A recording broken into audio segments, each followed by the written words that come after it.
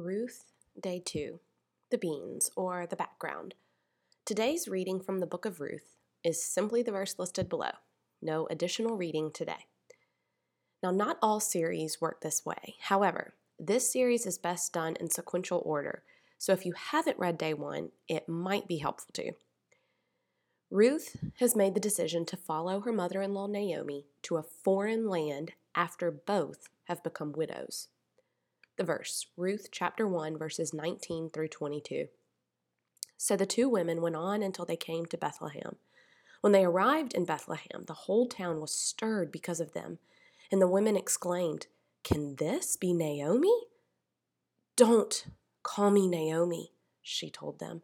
"Call me Mara, because the Almighty has made my life very bitter. I went away full, but the Lord has brought me back empty. Why call me Naomi? The Lord has afflicted me. The Almighty has brought misfortune upon me." So Naomi returned from Moab, accompanied by Ruth the Moabite, her daughter-in-law, arriving in Bethlehem as the barley harvest was beginning. The steam. What does this mean to me, and how can I apply it to my life today? I had an extremely early doctor's appointment this morning, and so our normal wake up, get ready for school routine was off, and a good bit earlier than my son JB is used to. Feeling mom and wife guilt for disrupting the morning routine, I woke JB up early and made a special exception to let him crawl into bed with my husband for a few minutes before they both needed to wake up. I made breakfast for JB and told him he could even watch cartoons and eat breakfast in our room so I wouldn't disrupt my husband's workout. I had the book bag, shoes, coat, lunchbox, water bottle, snack, literally everything ready. Side note that I know he'd appreciate: is my husband capable of stepping in and fully taking over all of this without any help from me? Absolutely, but as I said, mom guilt. So as I'm walking behind JB to our bedroom and balancing his clothes for school, his breakfast, his water cup, and his little medicine cup into the pitch black bedroom, my child decides it's too long of a walk to my side of the bed and decides to drop into the fetal position in the floor right in front of me, causing me to trip and fall. Thankfully, I caught myself in the food, not sure how, but it was the straw that broke this camel's back, and yes, it was only 6:30 in the morning. I snapped and threw hushed yells, because my baby was still asleep in the next room. I managed to lecture JB on how ungrateful he was, on how I had done all this work to ensure he still had a good morning, even though I had to rush to the doctors and blah, blah, blah, blah, blah. Now late, frustrated beyond belief, I rushed through a quick shower and ran out into the dark morning. Like Naomi, in today's verse, when the receptionist greeted me a few minutes later, asking for my name, I, too, wanted to sigh with the dramatic flair of a Shakespearean actor. "Call me Mara, for I started the morning with high expectations but lost my beep, and now I just know the Lord will afflict me." A bit over the top for a conversation with a stranger before sunrise, so no worries, I didn't actually say that, but the thoughts were certainly there. My mind was racing. What is wrong with me? I shouldn't get so upset. I shouldn't lose my temper. I should be thankful for my son and husband. God's certainly going to punish me and strip away everything I love and hold dear. Oh my gosh, what if the school bus crashes?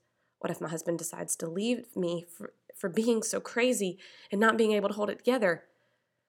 Now, even though you may be laughing, on some level, you can relate to my fearful spiral, because sadly, we have this idea in our heads that God punishes in this way.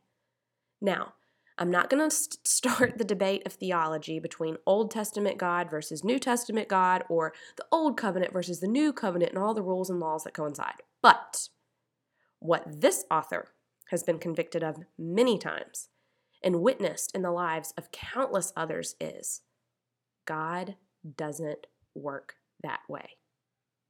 As parents, we see wrong behavior and we inflict punishment to get a lesson across. While I slip up and struggle, like I did this morning, I honestly do not believe in my heart of hearts that God punishes. Now, are there natural consequences to our actions that aren't always fun? Yes. But was God going to strike my son and husband dead to make me pay for my sins? No. Of course, God doesn't want us to sin, but not because he's an evil dictator who loves to punish us, but because he knows what's best for us. He knows that by losing my cool, I really started everyone's day on a bad note, not just my own.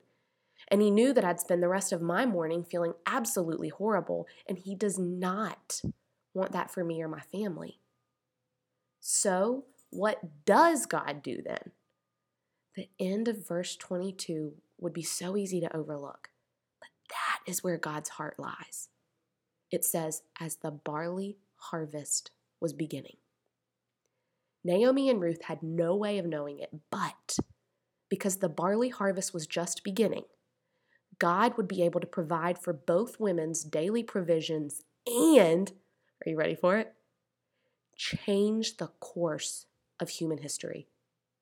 Because these women said yes and came to Bethlehem at this particular time, God was able to provide. He looked down at Naomi, who was struggling, and thinking he was afflicting her, and he shouted, "Wait! I didn't punish you and cause your husband and sons to die because you did something wrong. That's a horrible byproduct of the world you live in. But, if you follow me, I can get you through this." Friend, he's looking at you today and saying, I see what you're going through. I know that sometimes you worry that you caused this, that the issues in your life are some form of punishment from me, but they're not. They may be natural consequences to your sin or someone else's sin, but pain is not my plan for you. If you trust me, I can work through even this. I can help you through whatever it is you're facing and work it for your good. You just have to trust me. And friends, you are about to be blown away with what God is able to do when Naomi and Ruth trust. And as we read their story this week, may you learn to trust so that you can also be blown away by what God is able to do in your life as well.